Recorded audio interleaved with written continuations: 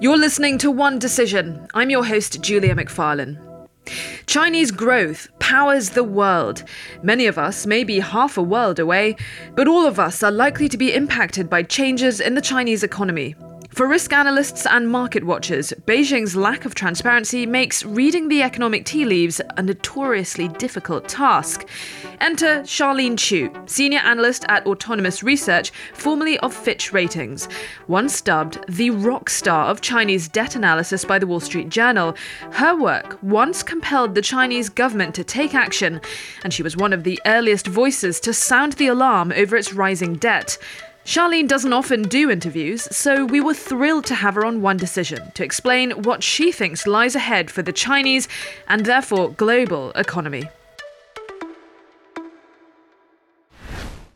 I am super excited to welcome our guest today, Charlene Chu. She is a world-renowned expert in Chinese debt and macroeconomics, currently a senior analyst with Autonomous Research.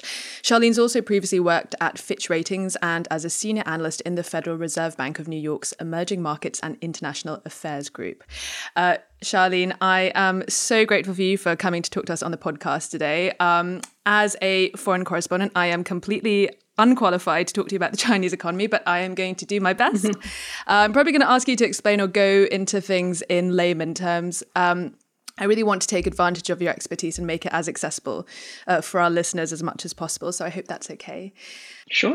I think we have to start with how the pandemic has really rocked the global economy and shown just how interdependent we all are on each other. Recently, the Chinese government enacted extremely limiting lockdowns on its financial capital, Shanghai, one of the longest, toughest lockdowns anywhere in the world, as part of its zero-tolerance COVID policy.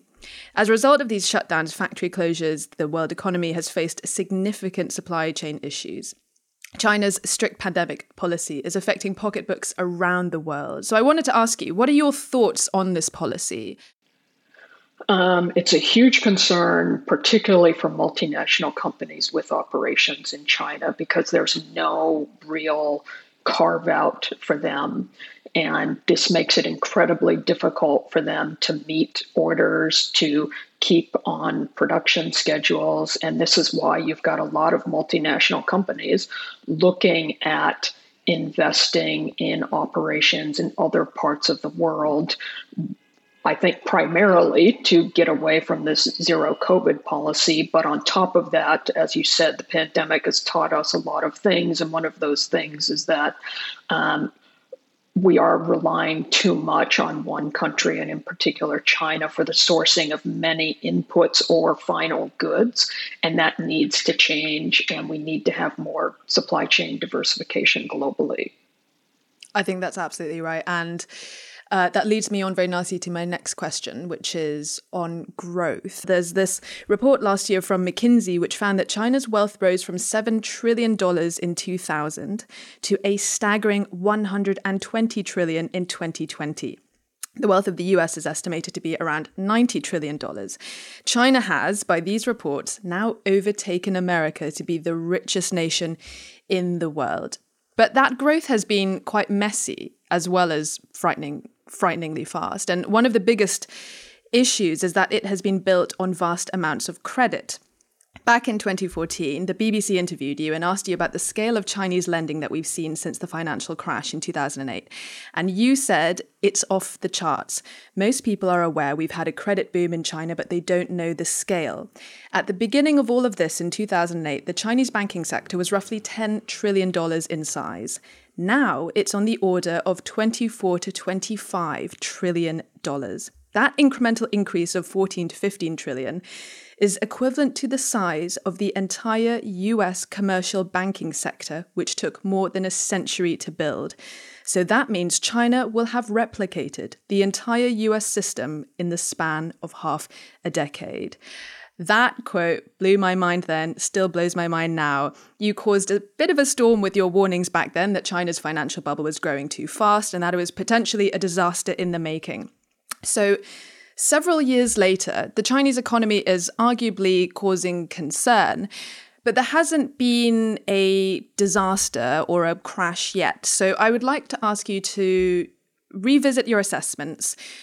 Were you wrong? Are you yet to be proven right? Or did the Chinese government take your warnings seriously just enough in time? So there were two things that were going on at that time. One was the very rapid growth of the banking sector. The other was the very rapid growth of what we would call the shadow credit or shadow banking sector, which was a large portion of the financial system at that time. This was things like what we had during the global financial crisis, where we had securitization of loans into investment products, and then those investment products investing in other investment products. And that space was growing extremely rapidly. And there was a real risk around 2014 to 16 that there was going to be an accident in the shadow credit sector that would lead to a big reckoning across the entire financial sector, including the formal banking sector. So the good news is they identified that, they addressed it, and that risk of any kind of problem in the financial sector spinning into something like what we saw in 2008 in the US and Europe was minimized. Now, all of that said, what has happened since then is we still have a rapidly growing banking sector, and that number that you cited before from my earlier quote of 25 trillion is now 42 trillion US dollars and climbing. So we continue to be in a climate where the Chinese government is growing credit at very, very rapid rates. And longer term, this does have a cost. The cost of a financial crisis, I think, is lower than it was several years ago. I don't think there's a high probability of that happening. Where it does matter is it starts to squeeze overall economic growth. The more you saddle households and businesses with debt, the more each dollar or renminbi of revenue they get or income that they get from wages is going to repay debt. And that's not going to consume goods. It's not going to new capital expenditure to drive growth and business. So we are in a situation, I think, now where the debt bubble continues to grow. And it is, I think, one of the structural issues that is weighing on Chinese growth, and one of the reasons why we think we are entering an era here where we are going to be looking at low to mid-single digit growth in China at best as the country really starts to slow down from this. I'm interested in you saying that there is a low risk of a large-scale financial crisis in China just now, but why is there a low risk? And surely such exponential growth of debt is unsustainable. I mean, how long can it keep growing at such a dizzying amount? What is the ceiling? I think right now there was certainly a very big threat when we had that enormous shadow credit growth, that something like that could have made banks very worried about the health of each other because it was so hidden. Nobody knew what anyone else was carrying. Now that that's reduced, we are left with more transparent figures that we can all observe and do analysis on and say, okay, well, that bank, you know what, they really don't look good. And everybody knows that. This other bank looks fine. And I think that leads to a more orderly workout of these problems. But there's no question, our view is that even though the risk of financial crisis is low, there are still very substantial losses that are going to have to be booked on these loans. And I would note that when the authorities launched this de-risking, deleveraging campaign, they started to pressure banks to write off more bad debt. And last year, we saw 3.1 trillion renminbi in write-offs. That's almost 500 billion US dollars. And we saw a similarly very elevated number the year before that. So they are very quietly in the background working off a lot of this bad debt. But the question just becomes, this all works when the economy is growing really rapidly and banks are earning enough money so they have the profits to write this stuff off. But if growth slows, bank earnings slow, they don't have as much capacity to write the stuff off, and we've still got big losses. That's when it gets more tricky. Now, I wanted to ask you, 10 years later, what we have now is President Xi focusing on this 20th Party Congress later this year, and it marks his 10 years in power. He's hoping to be confirmed for an unprecedented third term in office. He has been implementing vast amounts of change in the Chinese economy in many areas, returning parts of it to extreme state control. One example is wiping out its entire for-profit education sector last summer, which caused huge amounts of rattling in the US markets where a lot of those companies are based. Going back to shadow banking, and you mentioned the write-offs, we have another example, which is the government cracking down on those practices. He's also clamping down on tech firms. He's trying to persuade Chinese investment to return home. It's a huge period of economic reform going on at the moment. And I wanted to ask you, because of all this, does reform inevitably mean instability? What is your assessment of Xi's approach in dressing up the Chinese economy for the Party Congress in order to put himself in the best possible light? And is he exposing himself to political risk by doing so? I think this reform campaign, to be honest, really started with the crackdown on shadow credit in 2017. And I think the authorities saw that as the most vulnerable link in the entire economy and country. They addressed that. They then started moving on to other sectors. And yes, it is very big. It does entail, in many cases, a significant hit to unemployment. So in the case of the tech companies that you mentioned, as well as education sector, and also the property sector, all three of those have contributed to a rise in unemployment that is now, we just got the latest data yesterday, 6.9% in the top 31 cities. That's a full percentage point above where China was during peak COVID when the virus first broke out in 2020. So we are seeing a dramatic hit to unemployment. And yes, there is a cost to all of these reforms. But I think there is also an objective that the authorities are trying to accomplish. And in many cases, it is justifiable, and they are holding the line and doing the right thing. You mentioned some of the other issues with China's economy, and so that takes me to property. That McKinsey report that I mentioned last year, it also found that 68% of the world's wealth lies in real estate. And so Evergrande, it hit global attention last year when there were protests across China outside their offices. It's the second largest property developer in China. It sells homes at a dizzying rate to investors and future homeowners, many of which haven't even been built yet. So it owes money to all of these people who are expecting to have a house at some point. It also owes money to bondholders at home and overseas. It also has more debt than any other property company in the world, $300 billion.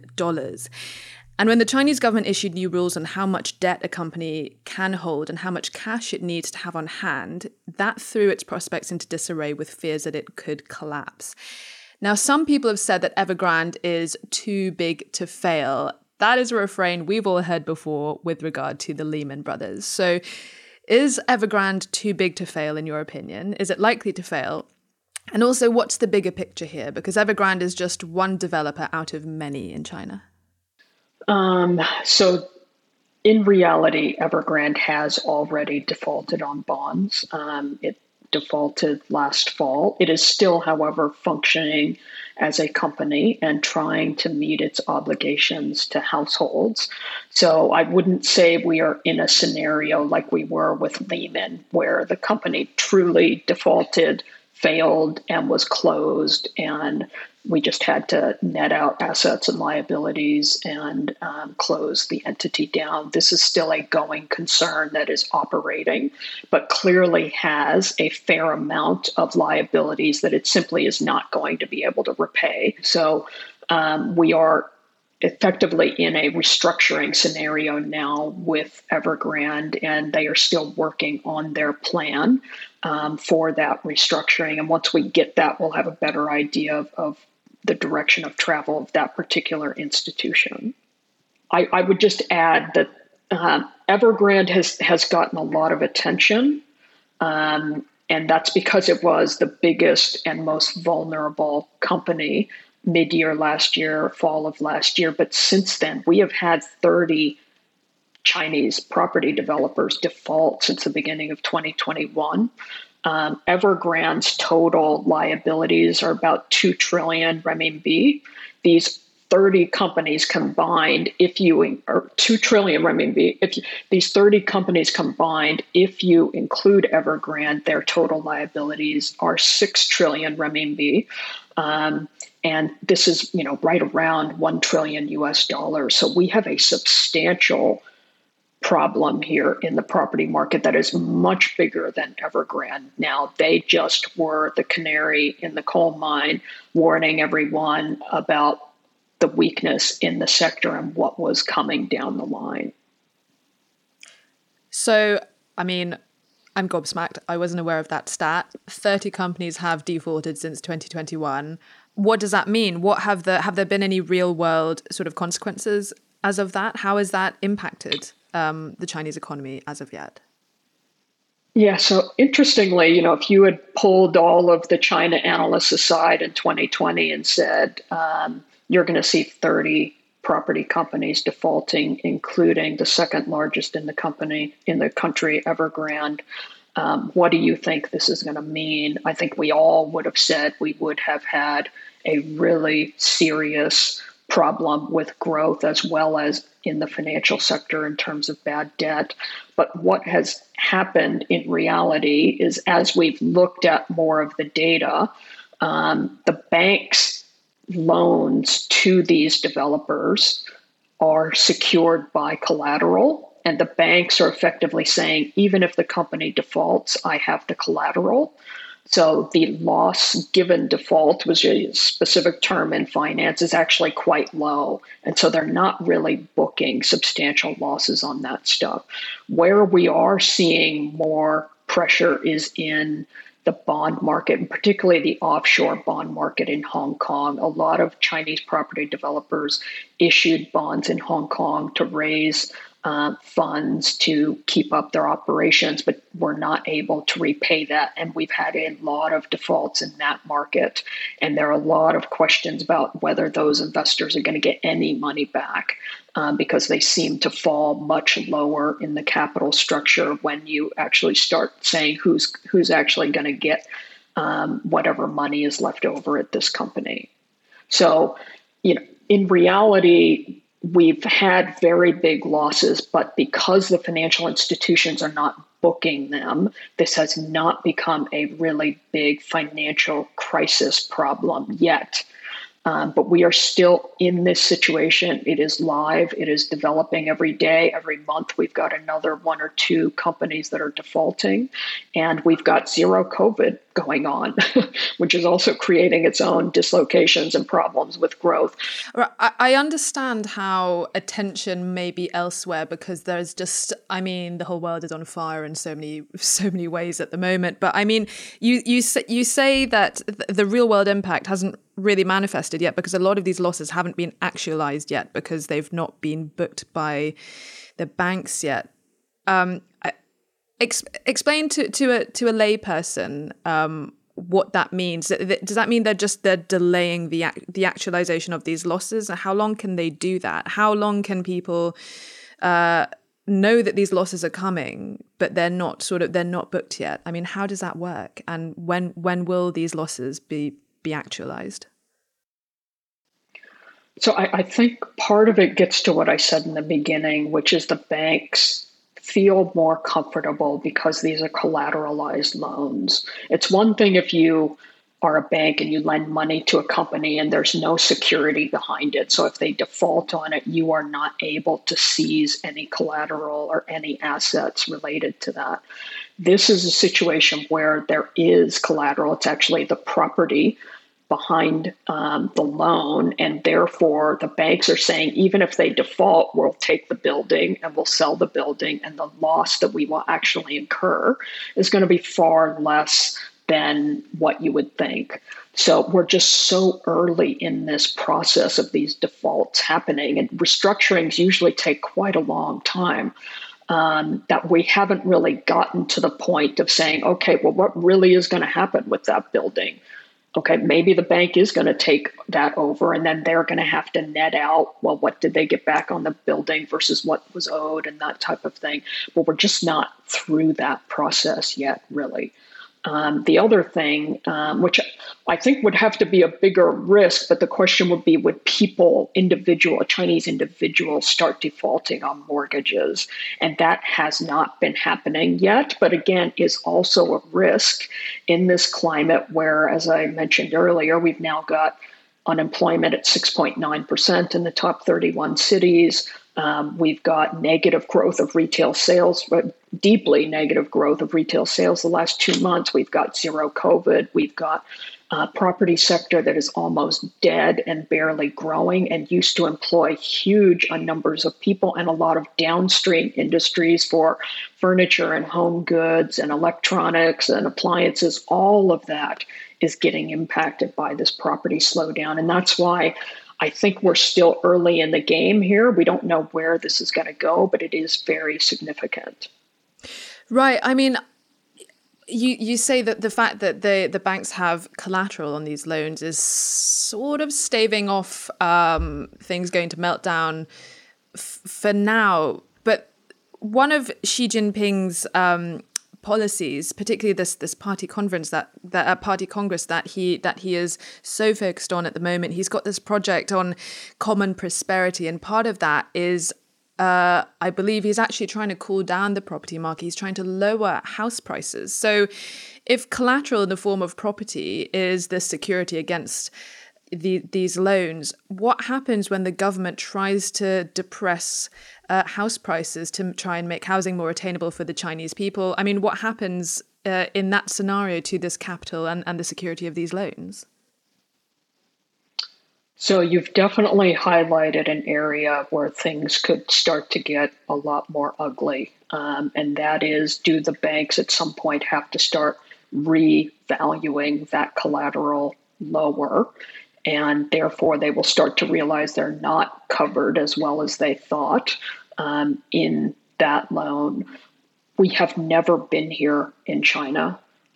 So this is totally new territory. We don't know how the banks are going to be with collateral valuation. What we do know is the official data on property prices has been telling us on a year-on-year basis that prices in tier 1 and 2 cities are still positive growth, and it's only the smaller cities where we've seen negative growth.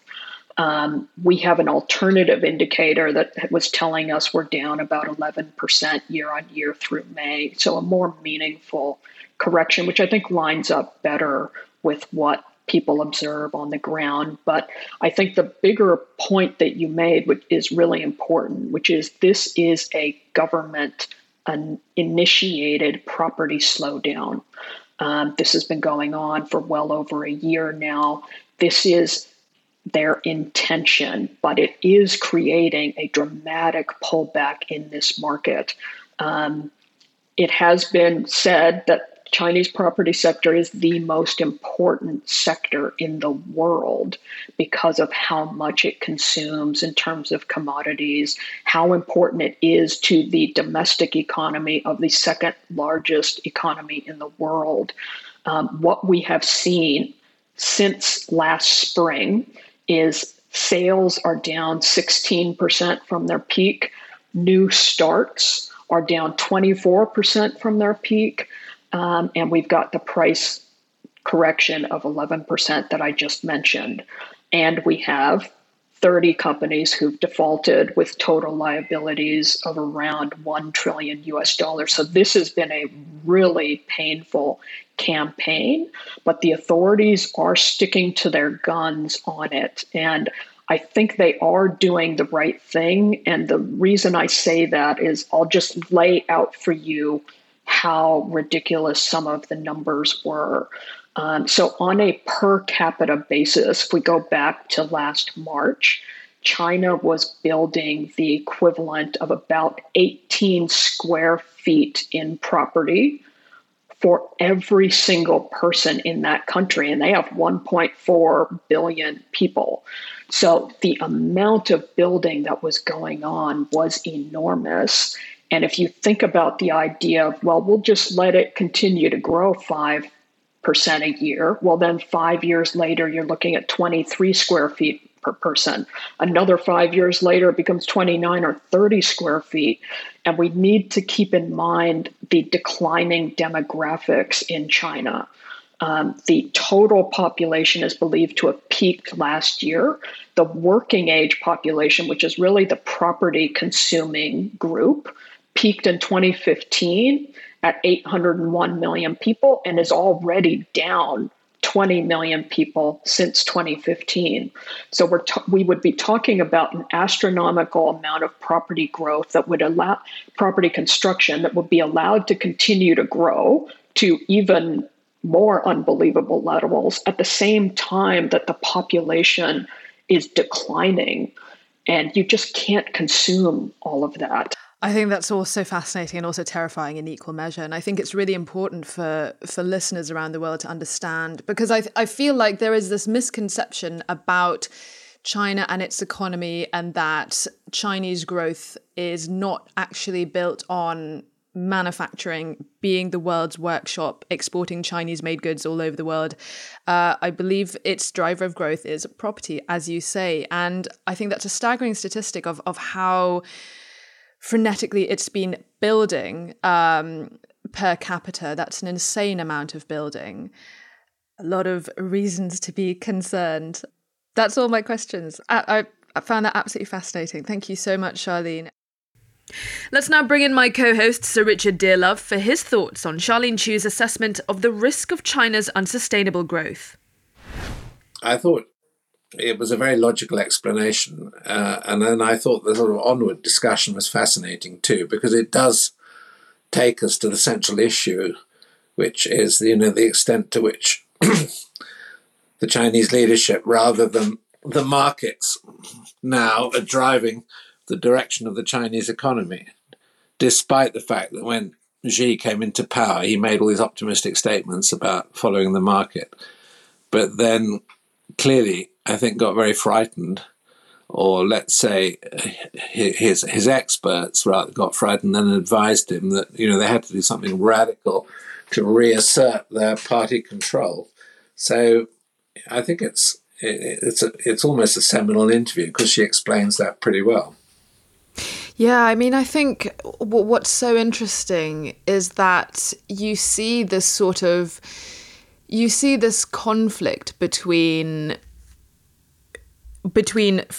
free forces of markets and how they shape us, and how we sort of treat them as kind of like autonomous, almost like sentient things. You have all these experts who try to predict what the market's going to do, try and read the tea leaves. And then you have authoritarian governments like China and also Russia. We see how the Russians are trying to maintain a grip on their economy, trying to cushion the impact of sanctions by managing their banks and cooking their own books in a way so as to protect the ruble. And it's so interesting to see how the two sides play out. You have the Western liberal democracies who give markets a free rein, and then you have these authoritarian countries who try to control the markets, and how that impacts the people who live in those respective countries. Yeah, well, I think what you clearly had happening in China was, what's sort of described as a disorderly expansion of the market. And you had a lot of Chinese startups pre the shadow banking sector really being dependent on foreign investment, on sort of cheap money coming from the United States, and also a sort of very libertarian attitude towards the development of Chinese companies, which was seriously at sort of odds with what the party's longer term plans were. And once you get beyond the sort of first stage of the development of the sort of internet platform companies, which everyone was very enthusiastic about, and then the Chinese getting very afraid. And of course, you know, what's so symbolic is the way that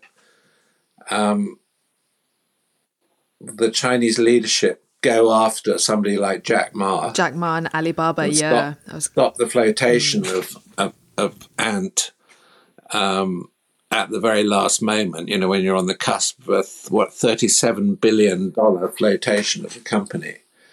It's absolutely fascinating. I mean, quite a long time ago, I was asked to speak in Switzerland at a global wealth conference organized by Goldman Sachs. And there weren't many people there. They were a very sort of exclusive group of guests, and one of them was Jack Ma. And it was fascinating spending several days with him, because he was at the sort of beginning of his mega success then. And he seemed actually such an unlikely figure to become this huge, entrepreneur and to develop this very dominant position in the Chinese economy. And I must say, I thought afterwards, I wonder how long it will be before the Chinese, want to rein him in and, make him feel the power of the state. And they've done that to so many of these sort of rapidly rich entrepreneurs who they've really had to sort of grasp and control to make sure they didn't become too independent figures. I think it's absolutely fascinating. Yeah, so I mean I find it so interesting that there's such a duality. There's a constant vying for control in China between Xi and between things that give China its success story. So like its economy, its fast-growing economy, entrepreneurs like Jack Ma who have generated the wealth upon which China's success story has been built. You have this country which has enjoyed vast amounts of wealth very, very quickly, and a lot of that has been propelled by the power of the Chinese consumer, like Singles' Day sales and Alibaba and the purchasing of property and the quote, the Chinese dream as like a direct opposite to the American dream. Then yet you also have this ideology of Xi, which is increasingly sort of morally puritanical, and he's been trying to clamp down on things like excessive displays of wealth and all of these film stars who've come under trouble for their taxes and it's interesting how you have this duality in modern day China. I mean the idea of a communist version of capitalism. What does that even mean? And we're seeing the struggles of that sort of paradox play out with things like, as you mentioned, killing the IPO of Alibaba and clamping down on all of this. It's fascinating. Well, I think that there are two aspects to it, because you've got the Chinese Communist Party making sort of moral statements about excessive wealth, and then also making statements about young people not spending too much time on social media, and taking a very, very clear stand on that. But on the other hand, I also think that you have a shifting view amongst the Chinese leadership of their strategy for the economy. So suddenly you get emphasis from the leadership for investment on things which they see as crucial to the strategic development of China. And I'm talking about defense and national security. So you get a move away from sort of social media, internet platforms, and suddenly you're looking at things like quantum computing, artificial intelligence, genetics. I mean, things and then data manipulation. So things that have a clear strategic importance for China. And then you see the party trying to steer and encourage, and also actually being active in terms of investing in the bits of the economy it sees as important. And I think the other aspect to this, which is, I think, fascinating, is that I think a lot of domestic wealth in China has been tied up with the property market. You have an excessive expansion of the property market, but suddenly Chinese population actually is beginning to fall. So where does it, if you have an excessive supply, where does it go next? And I mean, you discussed this with Charlene Chu, and I thought it was fascinating, the whole business of Evergrande and, the sort of uncertainty that has suddenly entered the issue of property ownership, and, whether investment in property is going to sustain its value and what the long-term impact of that is. So, I mean, I think in a way, one could argue now that the Chinese economy is really on the cusp with this huge sort of state intervention, which dates back to 2017 and has got more and more emphatic and more precise, and in a way the whole system much more authoritarian. I mean, Deng Xiaoping famously said, it doesn't matter whether the cat is black or white as long as it catches mice. Mm-hmm. But what you see with Xi is he's saying, well, it does matter what colour the cat is, and we're bloody well going to make sure that it's the colour we want it to be, and it's going to be catching the mice that we think are important.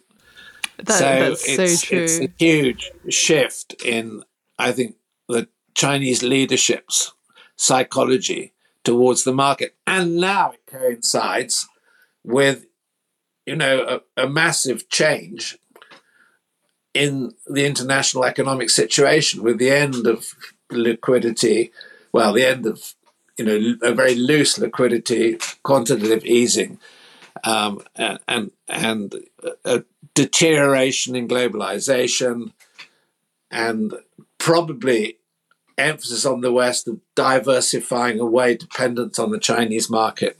So in a way, you've got two developments intersecting. You've got this authoritarian view of the economy plus international developments.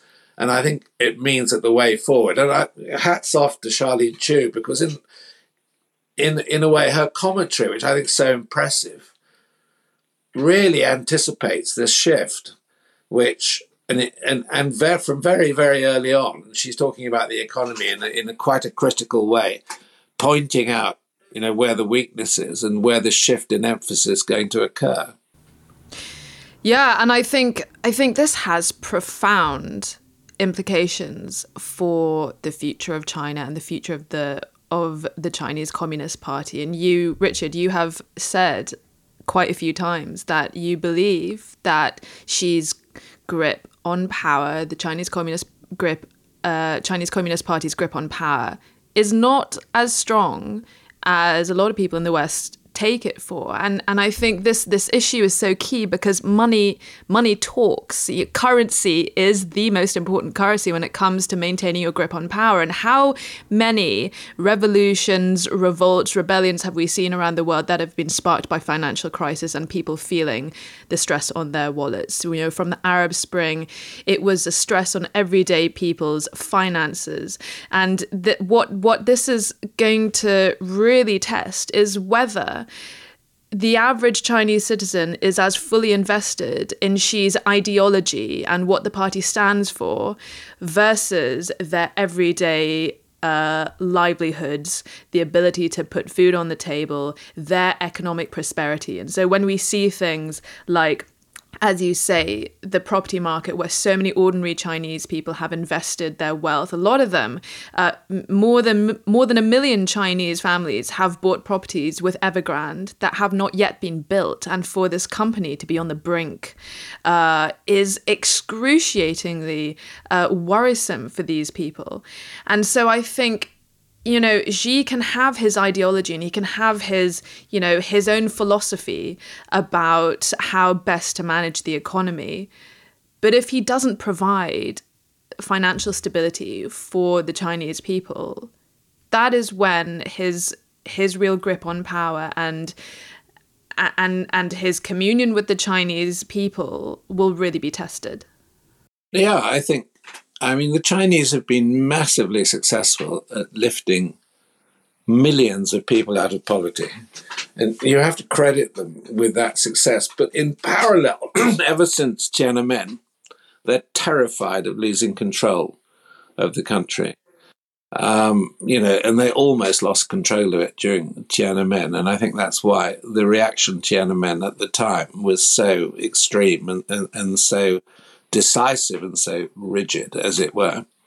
And I think that still haunts them as, a possibility. And you're absolutely right. The problem is if you've been lifting out of poverty and you've been making people wealthier and, they have investment in the property market, in a way, you need to go on doing the same.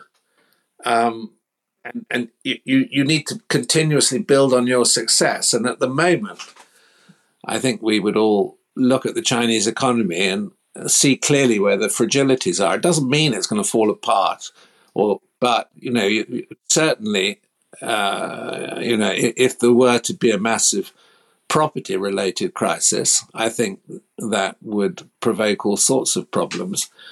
And I think at the moment, because of this shift in emphasis in the global economy too, it makes China much more vulnerable to what happens, in its domestic market and what happens at home.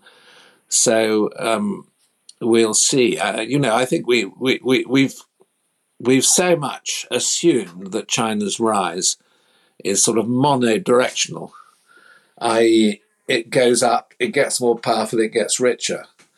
And I think I've said to you a number of times before, I think that assumption is probably flawed. Because if we think that China is going to avoid sort of internal crisis, I think we're being naive. Right. And so much of this expectation of everlasting Chinese growth is so baked into our international structures and how the business plans and business models of so many industries that rely on ever increasing appetite from China. But I think what is... You're totally right that the situation in China is fragile. It's tenuous, but what does that mean? We're not here either of us saying the Chinese property bubble is going to lead to the downfall of Xi. No, but what is going to be really, really interesting is how does Xi and how does the Communist Party deal with disgruntled Chinese citizens, because he's developed this zero tolerance of dissent, of any form of democratic engagement. How does he interact with Chinese people who are not happy at some of his policies? What happens when the Chinese start losing their money? They start seeing their savings wiped out because the companies from whom they have plowed savings in to buy properties have folded before their properties have been brought into existence. So they lose that investment, and then all of a sudden their life savings are gone and they are unhappy with, a lot of the direction of the Chinese Communist Party. How do they express that? How does she backtrack on some of these? Yeah, but I think that I think what we understand is that every morning in what's called the fishing platform, I can't remember how you translate it into Chinese, but it's where the party leadership meet. They review, what's happened in China in the last 24 hours, and there are all sorts of tensions and problems that we never hear about, we never learn about. And a lot of those are to do with social unrest on a small scale and, labor unrest in various areas of the country. And the Chinese, in their minds, the leadership aggregate that and are very, worried about what the implications may be. And generally they're reacting to these minor crises, but there are an awful lot of them, like fires breaking out and needing to be put out so that they don't become a general conflagration.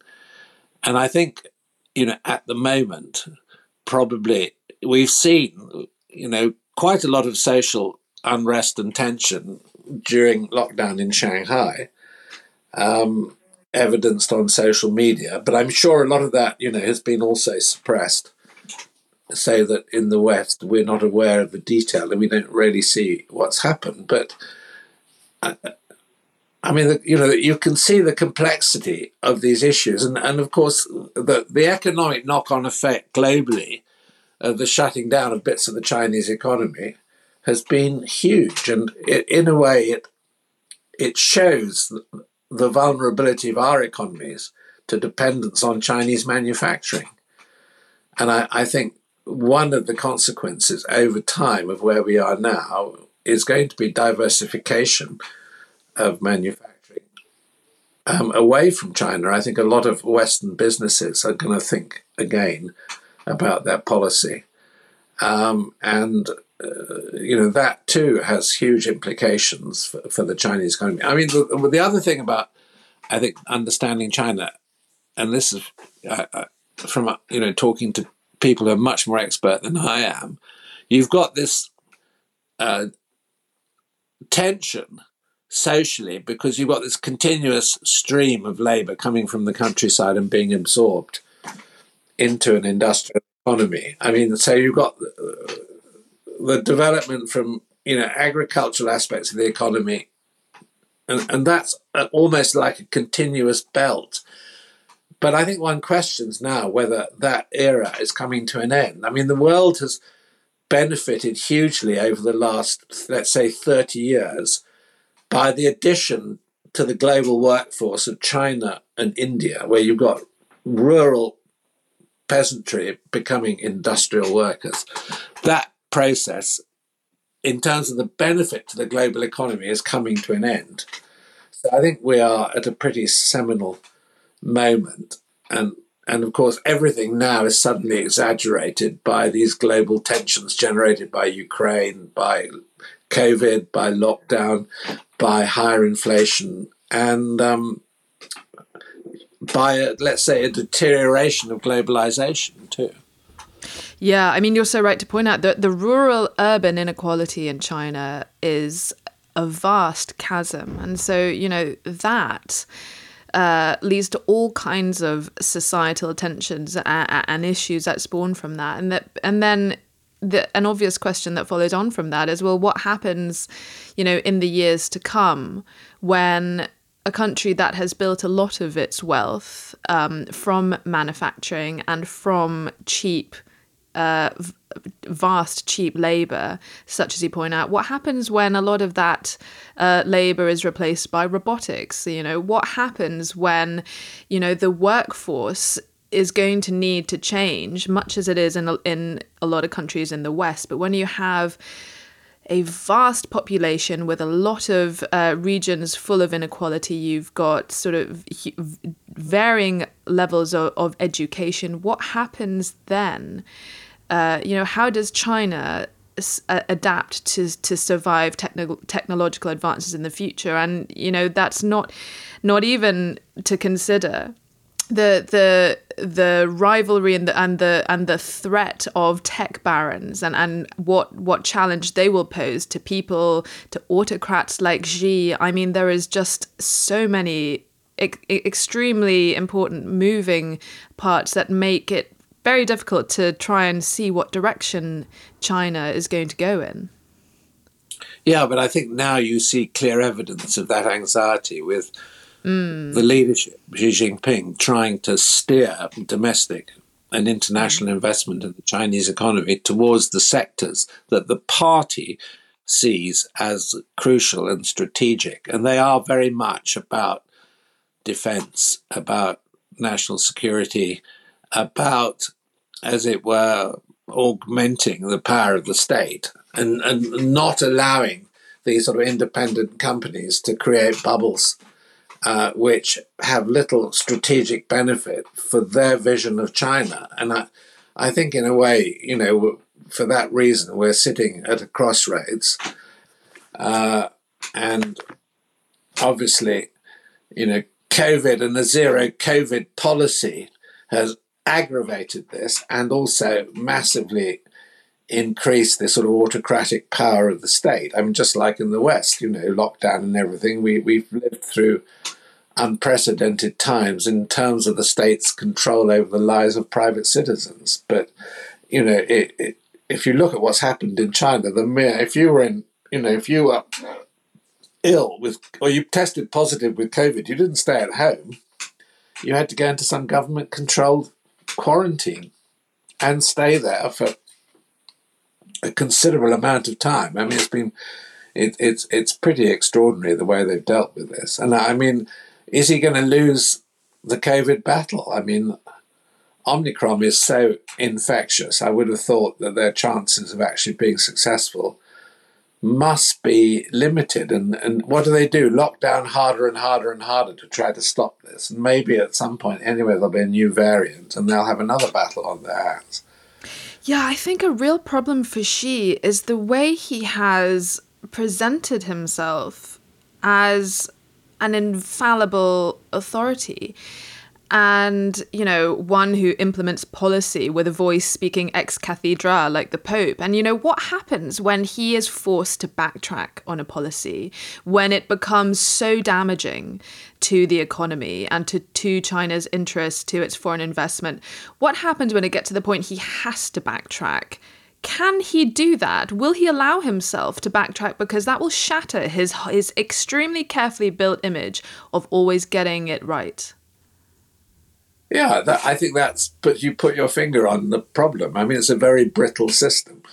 You invest all your authority and energy in a policy, and in a way, there's no reverse gear. How do you get out of it if you discover you've done the wrong thing or you've made the wrong set of decisions? And I think, in a way, he's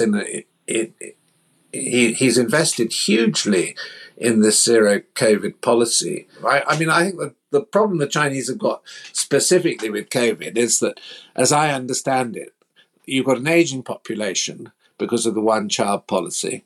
You've got a lot of cultural resistance to being vaccinated. In addition, you've got a Chinese vaccination that doesn't work very well.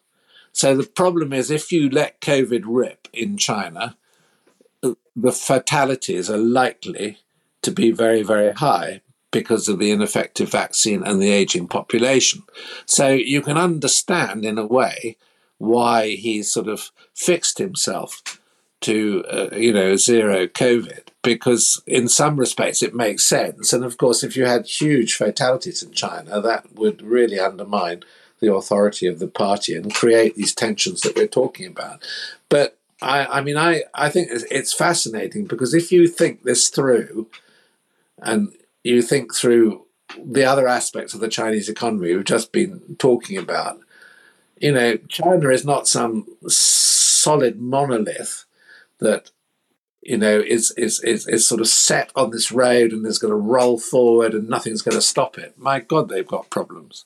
And I'd rather have our problems than their problems, if you see what I mean.